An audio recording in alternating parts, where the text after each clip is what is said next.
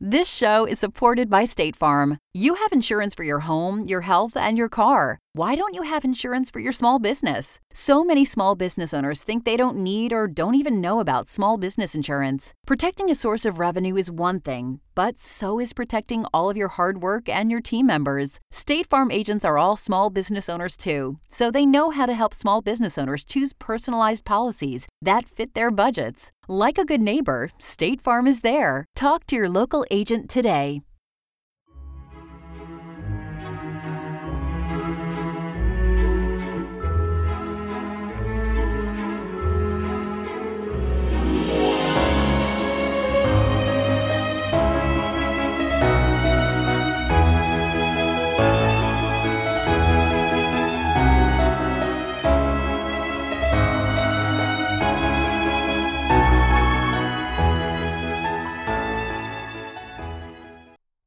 Welcome back to 1001 Classic Short Stories and Tales. In keeping with our Spooktober theme, we have chosen a great story by the first master of horror, Edgar Allan Poe. This story is often overlooked, but was one of Poe's favorites. William Wilson was based on an incident that occurred to Poe while in school in England, an incident that involved a doppelganger, or double. There is a long-held theory, call it an old wives' tale if you will, that each of us has a double or doppelganger somewhere out there. Psychiatrists will likely tell you that the double is all in your mind, the part of your mind that you least enjoy visiting. It seems as though William Wilson has finally met himself, and he doesn't like what he sees. And now, our story. Let me call myself, for the present, William Wilson. The fair page now lying before me need not be sullied with my real appellation. This has been already too much an object for the scorn, for the horror, for the detestation of my race. To the uttermost regions of the globe have not the indignant winds brooded its unparalleled infamy? O outcast of all outcasts, most abandoned! To the earth art thou not forever dead? To its honors, to its flowers, to its golden aspirations. And a cloud, dense, dismal, and limitless, does it not hang eternally between thy hopes and heaven? I would not, if I could, here or today, embody a record of my later years of unspeakable misery and unpardonable crime. These later years took unto themselves a sudden elevation in turpitude, whose origin alone it is my present purpose to assign. Men usually grow base by degrees. From me, in an instant, all virtue dropped bodily as a mantle.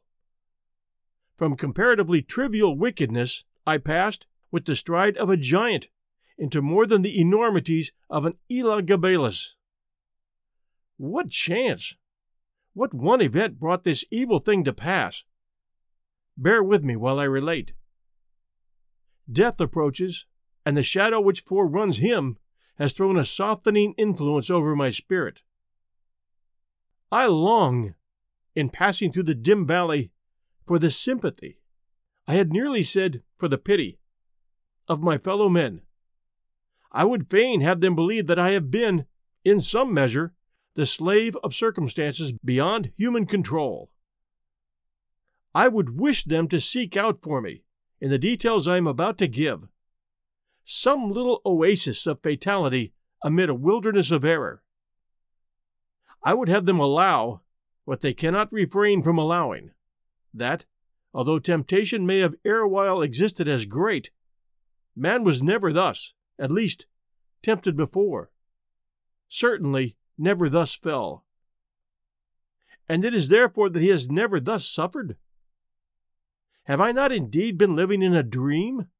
And am I not now dying a victim to like horror and the mystery of the wildest of all sublunary visions? I am the descendant of a race whose imaginative and easily excitable temperament has at all times rendered them remarkable. And in my earliest infancy, I gave evidence of having fully inherited the family character. As I advanced in years, it was more strongly developed, becoming, for many reasons, a cause of serious disquietude to my friends, and of positive injury to myself. I grew self-willed, addicted to the wildest caprices, and a prey to the most ungovernable passions. Weak-minded and beset with constitutional infirmities akin to my own, my parents could do but little to check the evil propensities which distinguished me.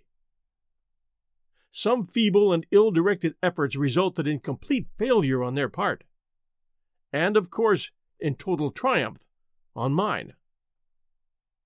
Thenceforward my voice was a household law, and at an age when few children have abandoned their leading strings, I was left to the guidance of my own will, and became, in all but name, the master of my own actions.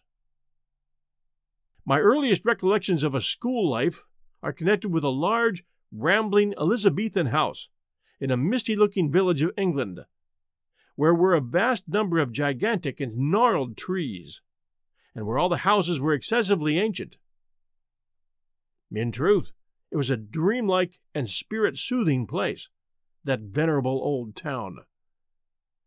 At this moment, I fancy, I feel the refreshing chilliness of its deeply shadowed avenues, inhale the fragrance of its thousand shrubberies, and thrill anew with undefinable delight at the deep, hollow note of the church bell, breaking each hour with sullen and sudden roar upon the stillness of the dusky atmosphere in which the fretted Gothic steeple lay embedded and asleep.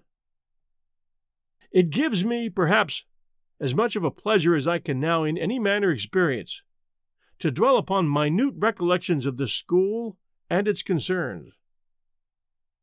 Steeped in misery as I am, misery, alas, only too real, I shall be pardoned for seeking relief, however slight and temporary, in the weakness of a few rambling details.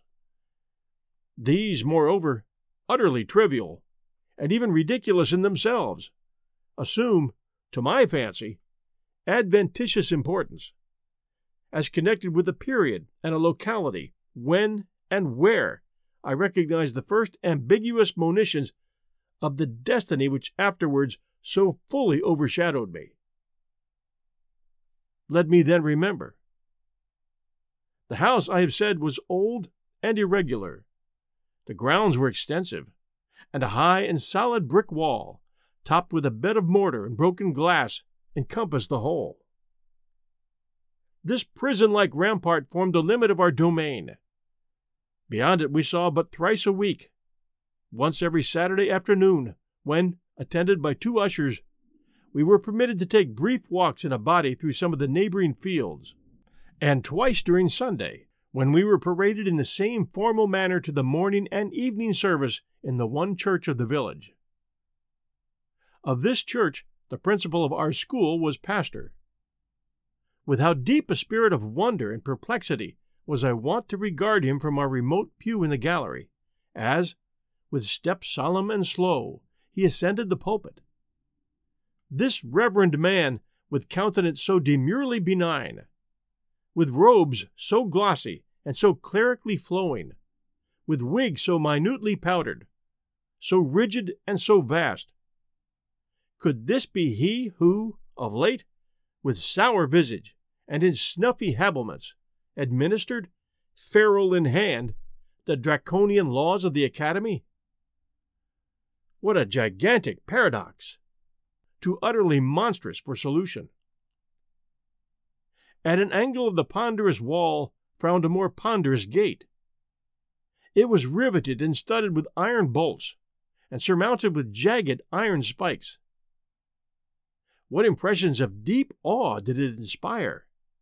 It was never opened save for the 3 periodical egressions and ingressions already mentioned. Then, in every creak of its mighty hinges, we found a plenitude of mystery, a world of matter for solemn remark, or a more solemn meditation.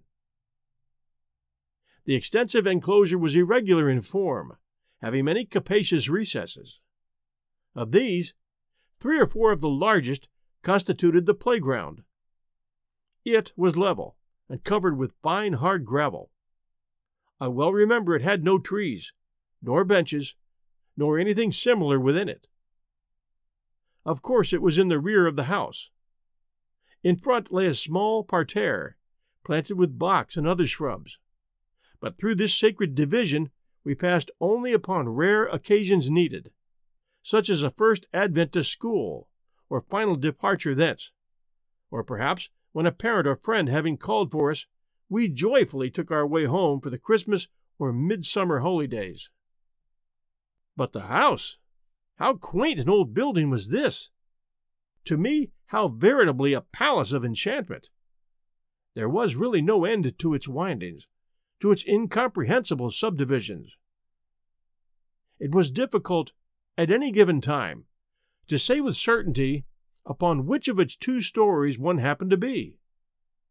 From each room to every other, there were sure to be found 3 or 4 steps either in ascent or descent. Then the lateral branches were innumerable, inconceivable, and so returning in upon themselves, that our most exact ideas in regard to the whole mansion were not very far different from those which we pondered upon infinity. During the 5 years of my residence here, I was never able to ascertain with precision in what remote locality lay the little sleeping apartment assigned to myself and some 18 or 20 other scholars. The school room was the largest in the house, I could not help thinking, in the world. It was very long, narrow, and dismally low, with pointed Gothic windows and a ceiling of oak. This show is supported by State Farm. Insurance is a part of any solid financial plan. Making sure you have the important things in life covered is one of the best ways to give yourself a little breathing room when things go awry. It's important to protect not only your business, but yourself as a business owner and all current and future team members. State Farm agents know what it takes to run and protect a small business because State Farm agents are all small business owners and they live and work in your community. So they're deeply attuned to what's happening with other small businesses in your market. If you have a small business and are interested in making sure you're protected, reach out to your local State Farm agent to learn more about what you need. They'll help you find the right policy at the right price for your business. Like a good neighbor, State Farm is there. Talk to your local agent today.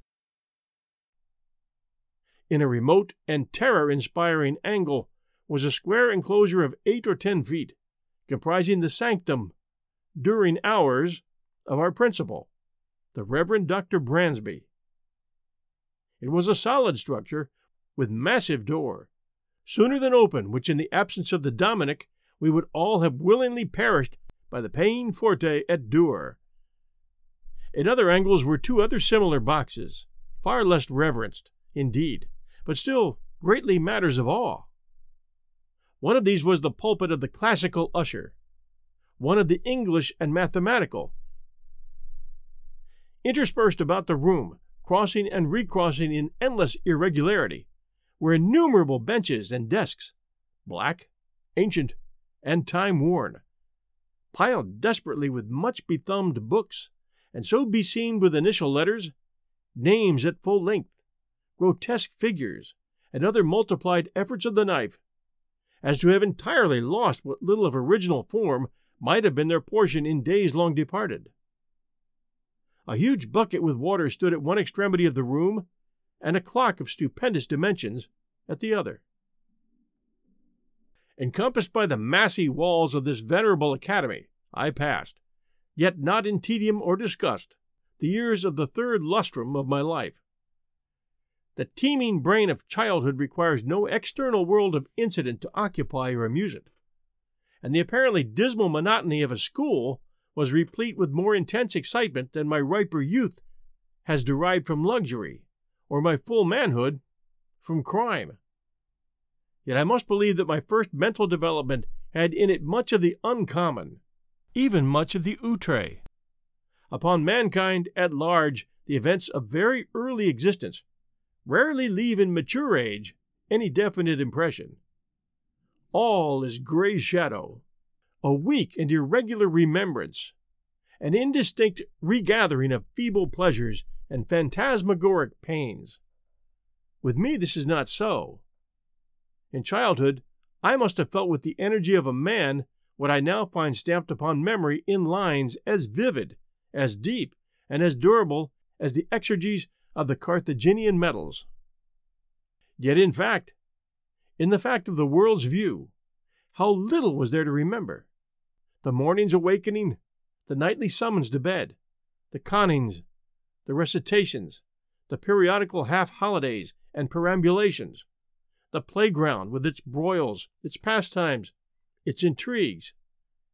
These, by a mental sorcery long forgotten, were made to involve a wilderness of sensation, a world of rich incident, a universe of varied emotion, of excitement the most passionate and spirit-stirring.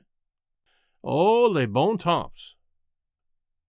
In truth, the ardor, the enthusiasm, and the imperiousness of my disposition soon rendered me a marked character among my schoolmates, and by slow but natural gradations gave me an ascendancy over all not greatly older than myself, over all with a single exception.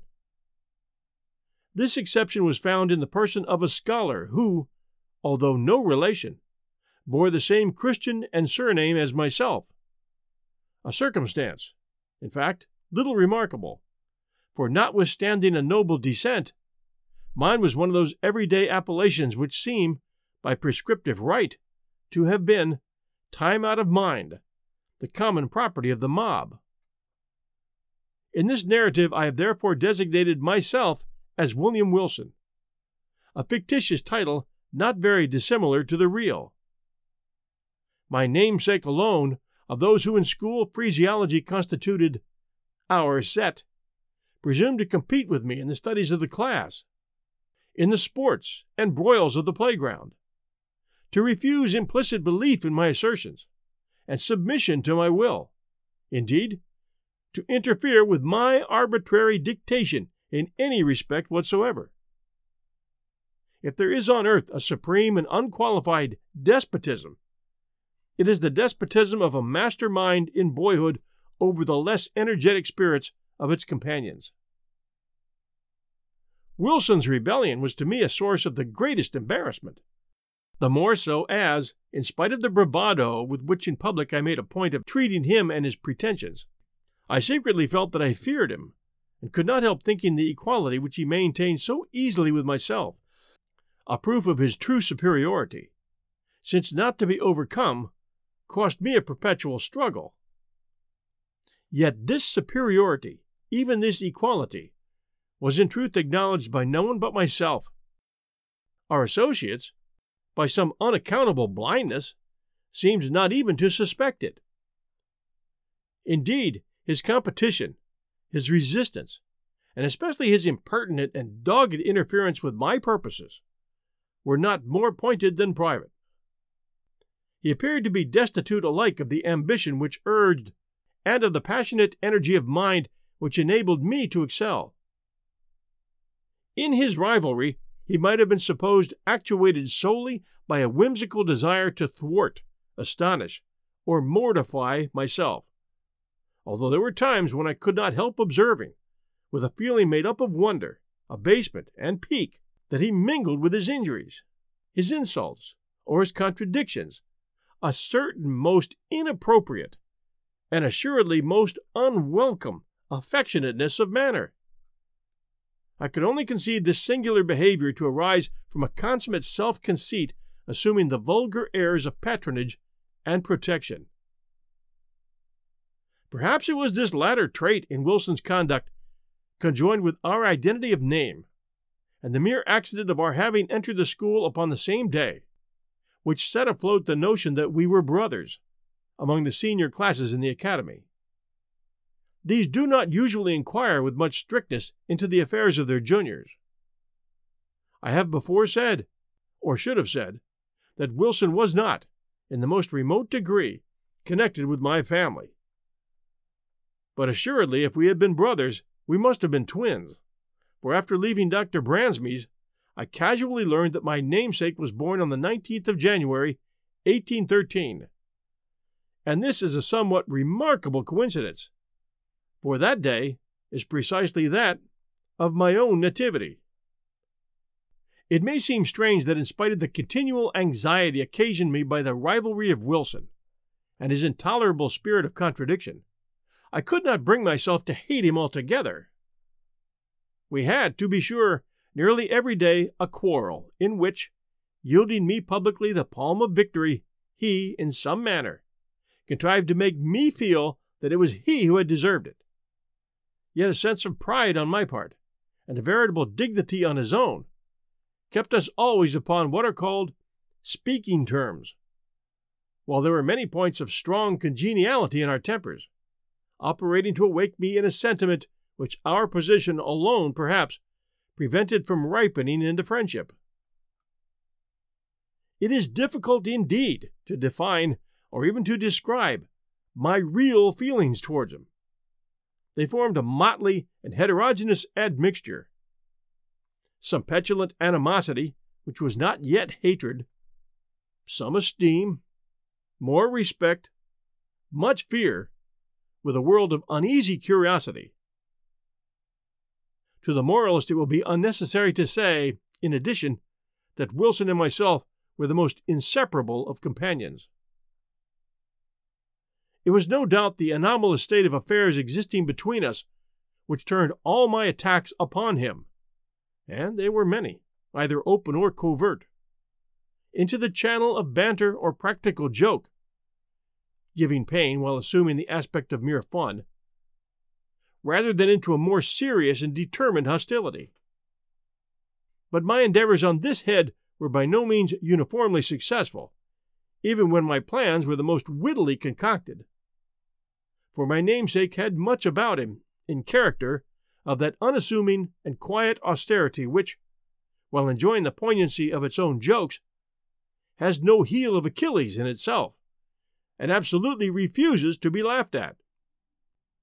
I could find, indeed, but one vulnerable point, and that lying in a personal peculiarity, arising, perhaps, from constitutional disease, would have been spared by any antagonist less at his wit's end than myself.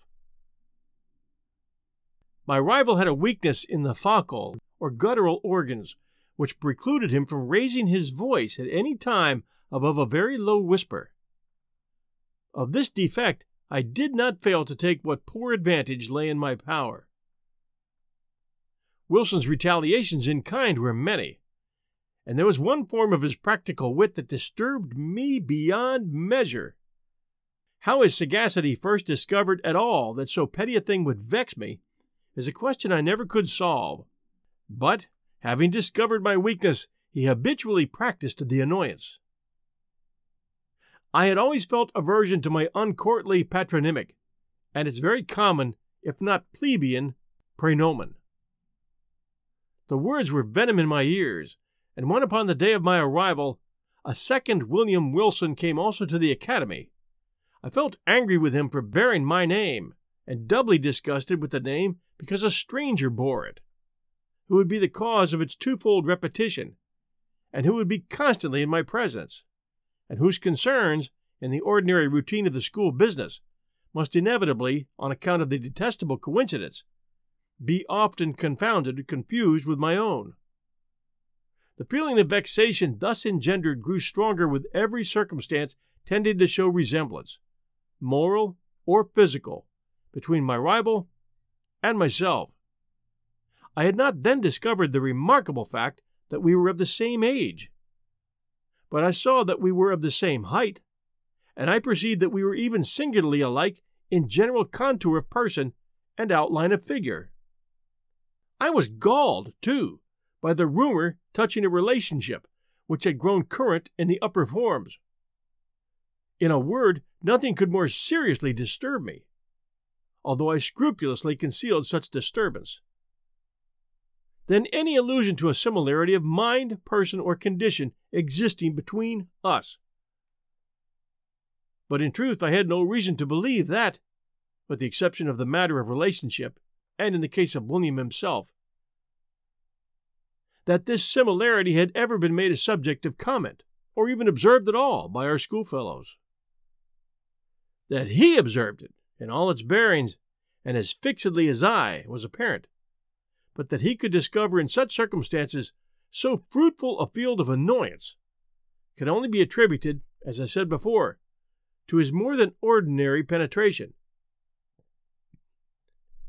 His cue, which was to perfect an imitation of myself, lay both in words and in actions, and most admirably did he play his part. My style of dress it was an easy matter to copy. My gait and general manner were, without difficulty, appropriated. In spite of his constitutional defect, even my voice did not escape him. My louder tones were, of course, unattempted, but then the key, it was identical, and his singular whisper, it grew the very echo of my own. How greatly this most exquisite portraiture harassed me, for it could not justly be termed a caricature. I will not now venture to describe. I had but one consolation, in the fact that the imitation, apparently, was noticed by myself alone, and that I had to endure only the knowing and strangely sarcastic smiles of my namesake himself. Satisfied with having produced in my bosom the intended effect, he seemed to chuckle in secret over the sting he had inflicted, and was characteristically discardful of the public applause which the success of his witty endeavors might have so easily elicited. That the school indeed did not feel his design, perceive its accomplishment, and participate in his sneer was, for many anxious months, a riddle I could not resolve. Perhaps the gradation of his copy rendered it not so readily perceptible, or more possibly, I owed my security to the master air of the copyist, who, disdaining the letter, gave but the full spirit of his original for my individual contemplation and chagrin. I have already more than once spoken of the disgusting air of patronage which he assumed toward me, and of his frequent officious interference with my will. This interference often took the ungracious character of advice not openly given, but hinted or insinuated. I received it with a repugnance which gained strength as I grew in years. Yet, at this distant day, let me do him the simple justice to acknowledge that I can recall no occasion when the suggestions of my rival were on the side of those errors or follies so usual to his immature age and seeming inexperience. That his moral sense, at least, if not his general talents and worldly wisdom, was far keener than my own, and that I might, today, have been a better, and thus a happier man, had I less frequently rejected the counsels embodied in those meaning whispers, which I then but too cordially hated and too bitterly despised. As it was, I at length grew restive in the extreme under his distasteful supervision, and daily resented more and more openly what I considered his intolerable arrogance. I have said that, in the first years of our connection as schoolmates, my feelings in regard to him might have been easily ripened into a good friendship. But in the latter months of my residence at the academy, although the intrusion of his ordinary manner had, beyond doubt, in some measure, abated, my sentiments, in nearly similar proportion, partook very much of positive hatred. Upon one occasion he saw this, I think, and afterwards avoided, or made a show of, avoiding me. It was about the same period, if I remember aright, that, in an altercation of violence with him, in which he was more than usually thrown off his guard, and spoke and acted with an openness of demeanor rather foreign to his nature, I discovered, or fancied I discovered, in his accent, his air, and general appearance, a something which first startled, and then deeply interested me. By bringing to mind dim visions of my earliest infancy, wild, confused, and thronging memories of a time when memory herself was yet unborn, I cannot better describe the sensation which oppressed me than by saying that I could with difficulty shake off the belief of my having been acquainted with the being who stood before me, at some epoch very long ago, some point of the past even infinitely remote. The delusion, however, faded rapidly as it came, and I mention it at all but to define the day of the last conversation I there held with my singular namesake, William Wilson. The huge old house, with its countless subdivisions, had several large chambers communicating with each other, where slept the greater number of the students.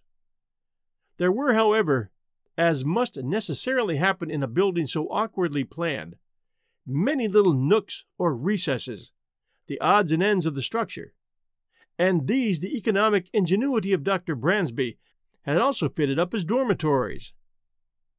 Although, being the merest closets, they were capable of accommodating but a single individual. One of these small apartments was occupied by Wilson. One night, about the close of my 5th year at the school, and immediately after the altercation just mentioned, finding everyone wrapped in sleep, I arose from bed and, lamp in hand, stole through a wilderness of narrow passages from my own bedroom to that of my rival. I had long been plotting one of those ill-natured pieces of practical wit at his expense, in which I had hitherto been so uniformly unsuccessful. It was my intention now to put my scheme in operation, and I resolved to make him feel the whole extent of the malice with which I was imbued. Having reached his closet, I noiselessly entered, leaving the lamp with a shade over it on the outside. I advanced a step and listened to the sound of his tranquil breathing. Assured of his being asleep, I returned, took the light, and with it again approached the bed.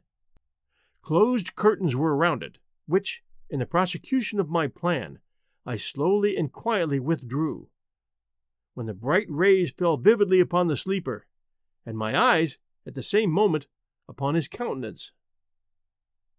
I looked, and a numbness, an iciness of feeling instantly pervaded my frame. My breast heaved, my knees tottered, my whole spirit became possessed with objectless yet intolerable horror. Gasping for breath, I lowered the lamp in still nearer proximity to the face. Were these the lineaments of William Wilson? I saw, indeed, that they were his, but I shook as if with a fit of the ague in fancying they were not. What was there about them to confound me in this manner? I gazed, while my brain reeled with a multitude of incoherent thoughts. Not thus he appeared, assuredly not thus, in the vivacity of his waking hours. The same name, the same contour of person, the same day of arrival at the academy, and then his dogged and meaningless imitation of my gait, my voice, my habits, and my manner. Was it, in truth, within the bounds of human possibility, that what I now saw was the result, merely, of the habitual practice of this sarcastic imitation? Awe-stricken, and with a creeping shudder, I extinguished the lamp, passed silently from the chamber, and left at once the halls of that old academy, never to enter them again. After a lapse of some months, spent at home in mere idleness, I found myself a student at Eton. The brief interval had been sufficient to enfeeble my remembrance of the events at Dr. Bransby's, or at least to effect a material change in the nature of the feelings with which I remembered them. The truth, the tragedy, of the drama was no more. I could now find room to doubt the evidence of my senses, and seldom called up the subject at all, but with wonder at extent of human credulity, and a smile at the vivid force of the imagination which I hereditarily possessed. Neither was this species of skepticism likely to be diminished by the character of the life I led at Eton. The vortex of thoughtless folly into which I there so immediately and so recklessly plunged washed away all but the froth of my past hours, engulfed at once every solid or serious impression, and left to memory only the veriest levities of a former existence. I do not wish, however, to trace the course of my miserable profligacy here, a profligacy which set at defiance the laws, while it eluded the vigilance of the institution. 3 years of folly, passed without profit, had but given me rooted habits of vice, and added, in a somewhat unusual degree, to my bodily stature, when, after a week of soulless dissipation, I invited a small party of the most dissolute students to a secret carousal in my chambers. We met at a late hour of the night, for our debaucheries were to be faithfully protracted until morning. The wine flowed freely, and there were not wanting other and perhaps more dangerous seductions, so that the gray dawn had already faintly appeared in the east, while our delirious extravagance was at its height. Madly flushed with cards and intoxication, I was in the act of insisting upon a toast of more than wonted profanity, when my attention was suddenly diverted by the violent, although partial unclosing of the door of the apartment, and by the eager voice of a servant from without. He said that some person, apparently in great haste, demanded to speak with me in the hall. Wildly excited with wine, the unexpected interruption rather delighted than surprised me. I staggered forward at once, and a few steps brought me to the vestibule of the building. In this low and small room were hung no lamp, and now no light at all was admitted, save that of the exceedingly feeble dawn which made its way through the semicircular window. As I put my foot over the threshold, I became aware of the figure of a youth about my own height, and habited in a white kerseymere morning frock, cut in the novel fashion of the one I myself wore at the moment. This the faint light enabled me to perceive, but the features of his face I could not distinguish. Upon my entering, he strode hurriedly up to me, and, seizing me by the arm with a gesture of petulant impatience, whispered the words, "William Wilson," in my ear. I grew perfectly sober in an instant. There was that in the manner of the stranger, and in the tremulous shake of his uplifted finger, as he held it between my eyes and the light, which filled me with unqualified amazement. But it was not this which had so violently moved me. It was the pregnancy of solemn admonition in the singular, low, hissing utterance. And above all, it was the character, the tone, the key of those few simple and familiar, yet whispered syllables, which came with 1,000 thronging memories of bygone days, and struck upon my soul with the shock of a galvanic battery. Ere I could recover the use of my senses, he was gone. Although this event failed not of a vivid effect upon my disordered imagination, yet was it evanescent as vivid. For some weeks, indeed, I busied myself in earnest inquiry, or was wrapped in a cloud of morbid speculation. I did not pretend to disguise from my perception the identity of the singular individual who thus perseveringly interfered with my affairs, and harassed me with his insinuated counsel. But who, and what, was this Wilson? And whence came he? And what were his purposes?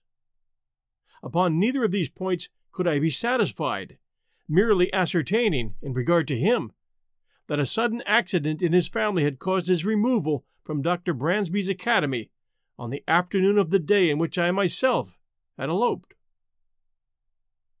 But in a brief period I ceased to think upon the subject, my attention being all absorbed in a contemplated departure for Oxford. Thither I soon went, the uncalculating vanity of my parents furnishing me with an outfit and annual establishment which would enable me to indulge at will in the luxury already so dear to my heart, to vie in profuseness of expenditure with the haughtiest heirs of the wealthiest earldoms in Great Britain. Excited by such appliances to vice, my constitutional temperament broke forth with redoubled ardor, and I spurned even the common restraints of decency in the mad infatuation of my revels. But it were absurd to pause in the detail of my extravagance. Let it suffice that among spendthrifts I out-Heroded Herod, and that, giving name to a multitude of novel follies, I added no brief appendix to the long catalogue of vices then usual in the most dissolute university of Europe. It could hardly be credited, however, that I had, even here, so utterly fallen from the gentlemanly estate as to seek acquaintance with the vilest arts of the gambler by profession, and, having become an adept in his despicable science, to practice it habitually as a means of increasing my already enormous income at the expense of the weak-minded among my fellow collegians. Such, nevertheless, was the fact, and the very enormity of this offense against all manly and honorable sentiment proved, beyond doubt, the main, if not the sole reason of the impunity with which it was committed. Who, indeed, among my most abandoned associates, would not rather have disputed the clearest evidence of his senses, than have suspected of such courses the frank, the generous William Wilson, the noblest and most commoner at Oxford, him whose follies, said his parasites, were but the follies of youth and unbridled fancy, whose errors but inimitable whim, whose darkest vice but a careless and dashing extravagance. I had been now 2 years successfully busied in this way, when there came to the university a young parvenu nobleman, Glendinning, rich, said the report, as Herodes Atticus, his riches, too, as easily acquired. I soon found him of weak intellect, and of course marked him as a fitting subject for my skill. I frequently engaged him in play, and contrived, with the gambler's usual art, to let him win considerable sums, the more effectually to entangle him in my snares. At length, my schemes being ripe, I met him, with the full intention that this meeting should be final and decisive, at the chambers of a fellow commoner, Mr. Preston, equally intimate with both, but who, to do him justice, entertained not even a remote suspicion of my design. To give to this a better coloring, I had contrived to have assembled a party of some 8 or 10, and was solicitously careful that the introduction of cards should appear accidental, and originate in the proposal of my contemplated dupe himself. To be brief upon a vile topic, none of the low finesse was omitted, so customary upon similar occasions that it is a just matter for wonder how any are still found so besotted as to fall its victim. We had protracted our sitting far into the night, and I had at length effected the maneuver of getting Glendinning as my sole antagonist. The game, too, was my favorite écarté. The rest of the company, interested in the extent of our play, had abandoned their own cards, and were standing around us as spectators. The parvenu, who had been induced by my artifices in the early part of the evening to drink deeply, now shuffled, dealt, or played with a wild nervousness of manner for which his intoxication, I thought, might partially, but could not altogether, account.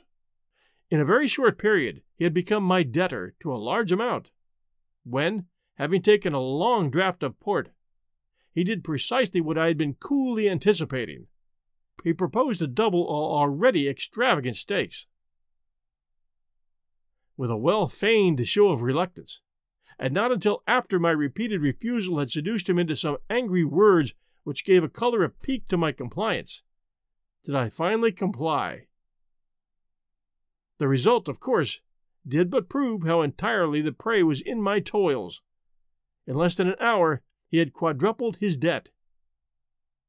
For some time his countenance had been losing the florid tinge lent it by the wine, but now, to my astonishment, I perceived that it had grown to a pallor truly fearful. I say, to my astonishment. Glendinning had been represented to my eager inquiries as immeasurably wealthy, and the sums which he had as yet lost, though in themselves vast, could not, I supposed, very seriously annoy, much less so violently affect him. That he was overcome by the wine just swallowed was the idea which most readily presented itself, and, rather with a view to the preservation of my own character in the eyes of my associates, than from any less interested motive, I was about to insist, peremptorily, upon a discontinuance of the play, when some expressions at my elbow from among the company, and a remark evincing utter despair on the part of Glendinning, gave me to understand that I had effected his total ruin under circumstances which, rendering him an object for the pity of all, should have protected him from the ill offices even of a fiend. What now might have been my conduct it is difficult to say. The pitiable condition of my dupe had thrown an air of embarrassed gloom over all, and for some moments a profound silence was maintained, during which I could not help feeling my cheeks tingle with the many burning glances of scorn or reproach cast upon me by the less abandoned of the party. I will even own that an intolerable weight of anxiety was for a brief instant lifted from my bosom by the sudden and extraordinary interruption which ensued. The wide, heavy folding doors of the apartment were all at once thrown open to their full extent, with a vigorous and rushing impetuosity that extinguished, as if by magic, every candle in the room.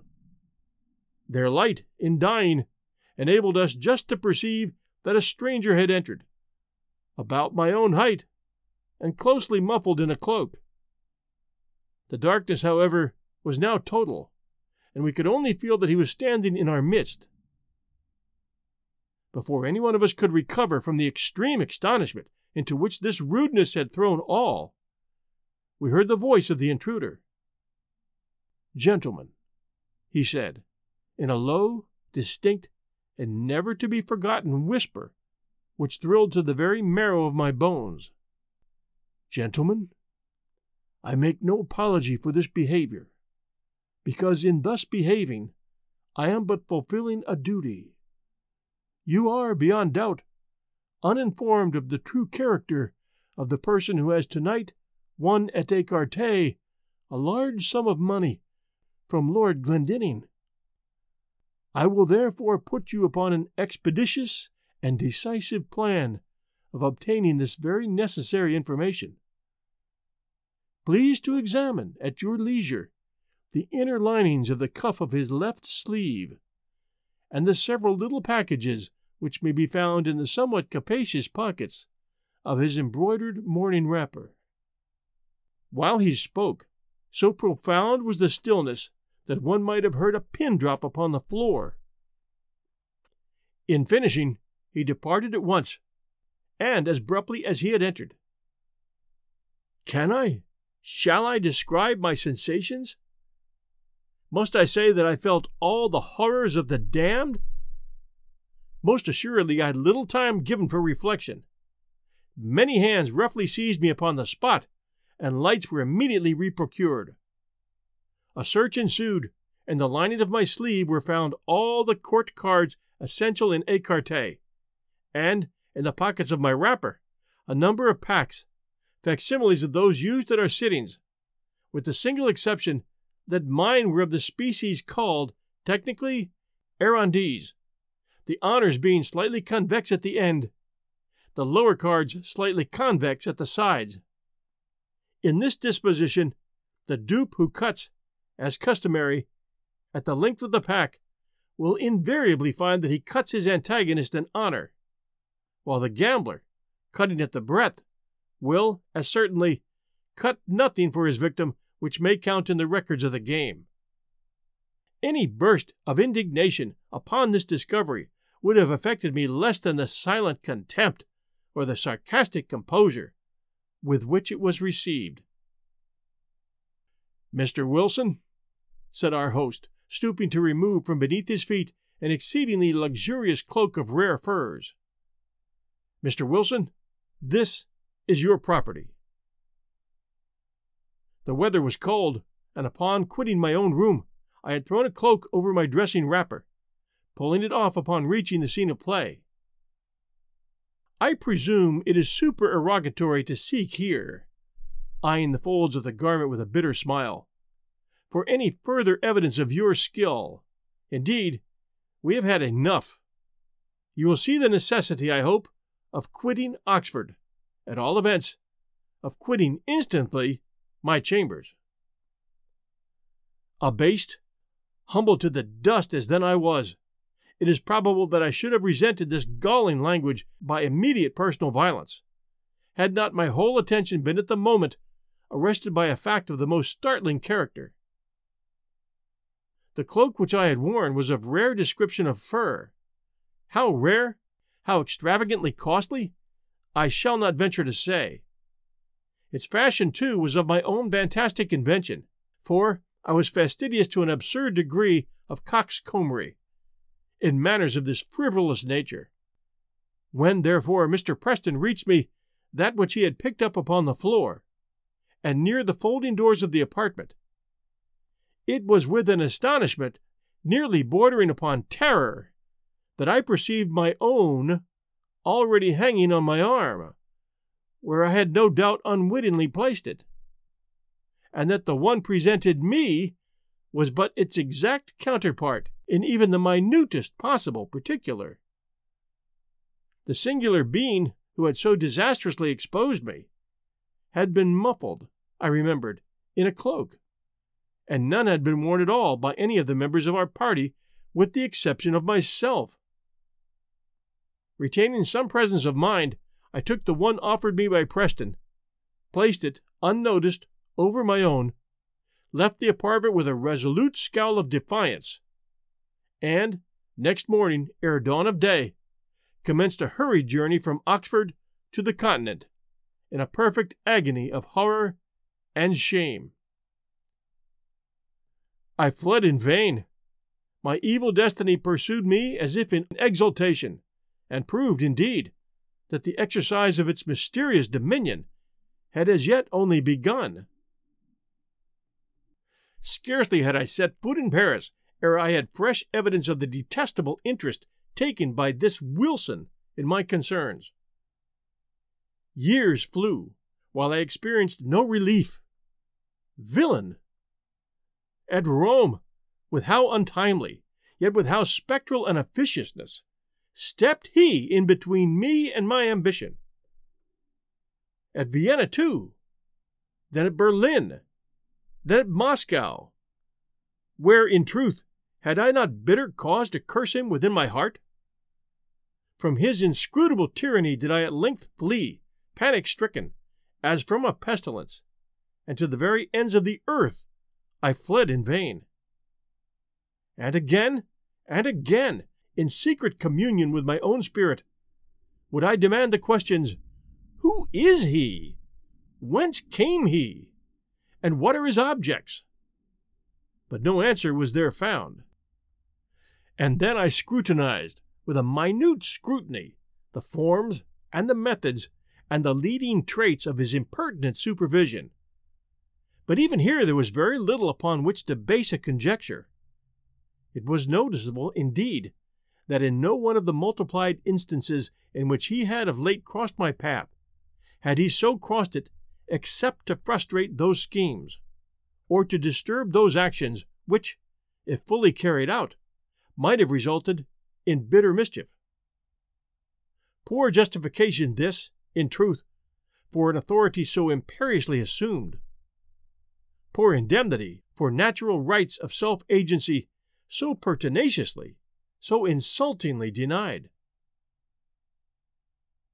I had also been forced to notice that my tormentor, for a very long period of time, while scrupulously and with miraculous dexterity maintaining his whim of an identity of apparel with myself, had so contrived it, in the execution of his varied interference with my will, that I saw not, at any moment, the features of his face.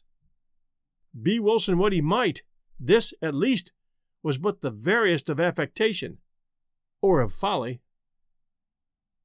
Could he, for an instant, have supposed that, in my admonisher at Eton, in the destroyer of my honor at Oxford, in him who thwarted my ambition at Rome, my revenge at Paris, my passionate love at Naples, or what he falsely termed my avarice in Egypt, that in this, my archenemy and evil genius, could fail to recognize the William Wilson of my schoolboy days? The namesake, the companion, the rival? The hated and dreaded rival at Dr. Bransby's? Impossible. But let me hasten to the last eventful scene of the drama. Thus far I had succumbed supinely to this imperious domination. The sentiment of deep awe with which I habitually regarded the elevated character, the majestic wisdom, the apparent omnipresence and omnipotence of Wilson, added to a feeling of even terror with which certain other traits in his nature and assumptions inspired me, had operated, hitherto, to impress me with an idea of my own utter weakness and helplessness, and to suggest an implicit, although bitterly reluctant submission to his arbitrary will. But of late days I had given myself up entirely to wine, and its maddening influence upon my hereditary temper rendered me more and more impatient of control. I began to murmur, to hesitate, to resist. And was it only fancy which induced me to believe that, with the increase of my own firmness, that of my tormentor also underwent a proportional diminution? Be this as it may, I now began to feel the inspiration of a burning hope, and at length nurtured in my secret thoughts a stern and desperate resolution that I would submit no longer to be enslaved. It was at Rome, during the carnival that year, that I intended a masquerade in the palazzo of the Neapolitan Duke di Broglio.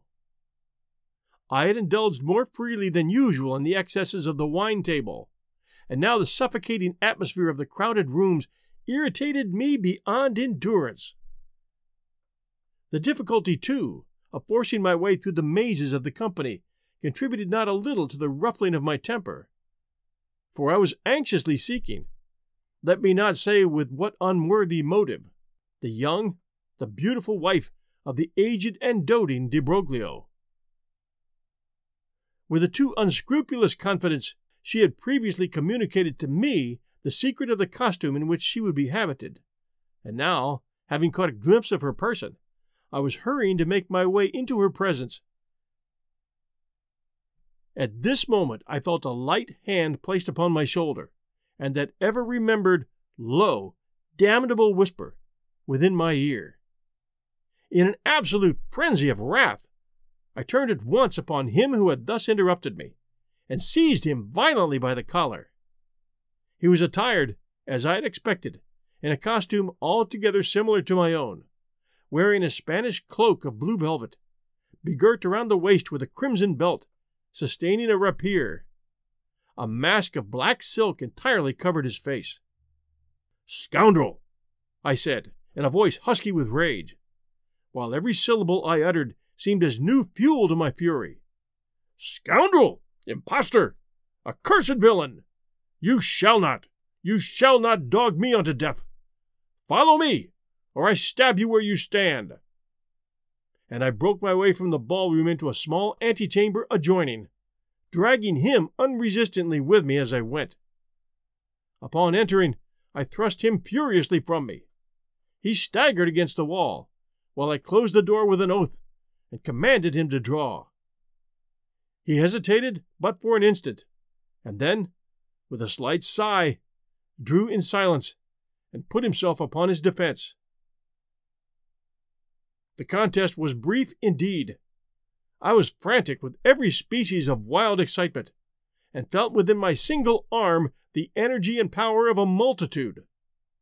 In a few seconds I forced him by sheer strength against the wainscoting, and thus, getting him at mercy, plunged my sword, with brute ferocity, repeatedly through and through his bosom. At that instant some person tried the latch of the door. I hastened to prevent an intrusion, and then immediately returned to my dying antagonist. But what human language can adequately portray that astonishment, that horror which possessed me at the spectacle then presented to view? The brief moment in which I had averted my eyes had been sufficient to produce, apparently, a material change in the arrangements at the upper or further end of the room.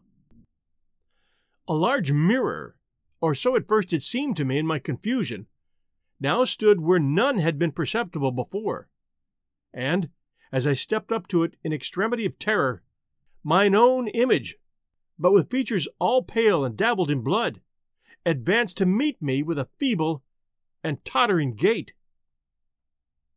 Thus it appeared, I say, but was not. It was my antagonist. It was Wilson, who then stood before me in the agonies of his dissolution. His mask and cloak lay where he had thrown them, upon the floor. Not a thread in all his raiment, not a line in all the marked and singular lineaments of his face which was not, even in the most absolute identity, my own. He was the image of me. It was Wilson, and I could have fancied that I myself was speaking while he said, "You have conquered, and I yield. Yet, henceforward art thou also dead. Dead to the world, to heaven, and to hope. In me didst thou exist, and in my death, see by this image, which is thine own, how utterly thou hast murdered thyself."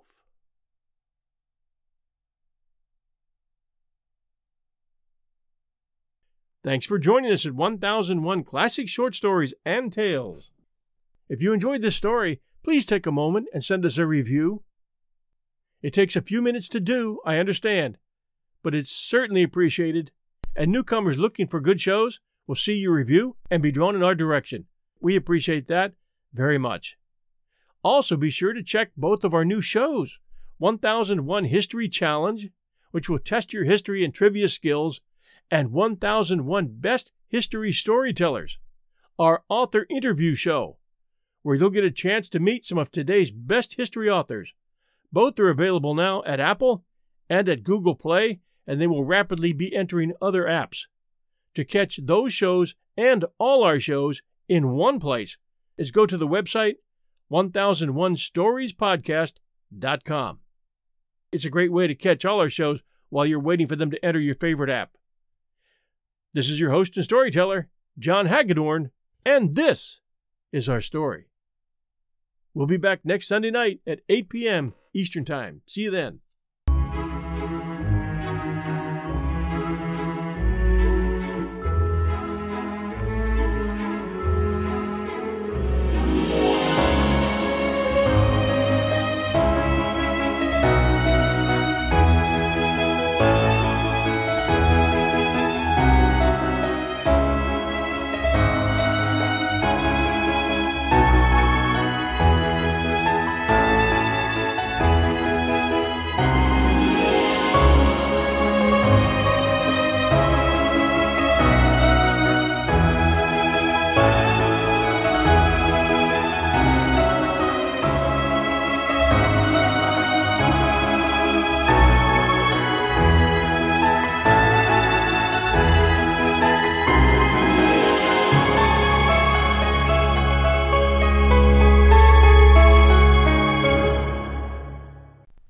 Thanks to State Farm for supporting this show and helping our listeners protect their businesses and lives.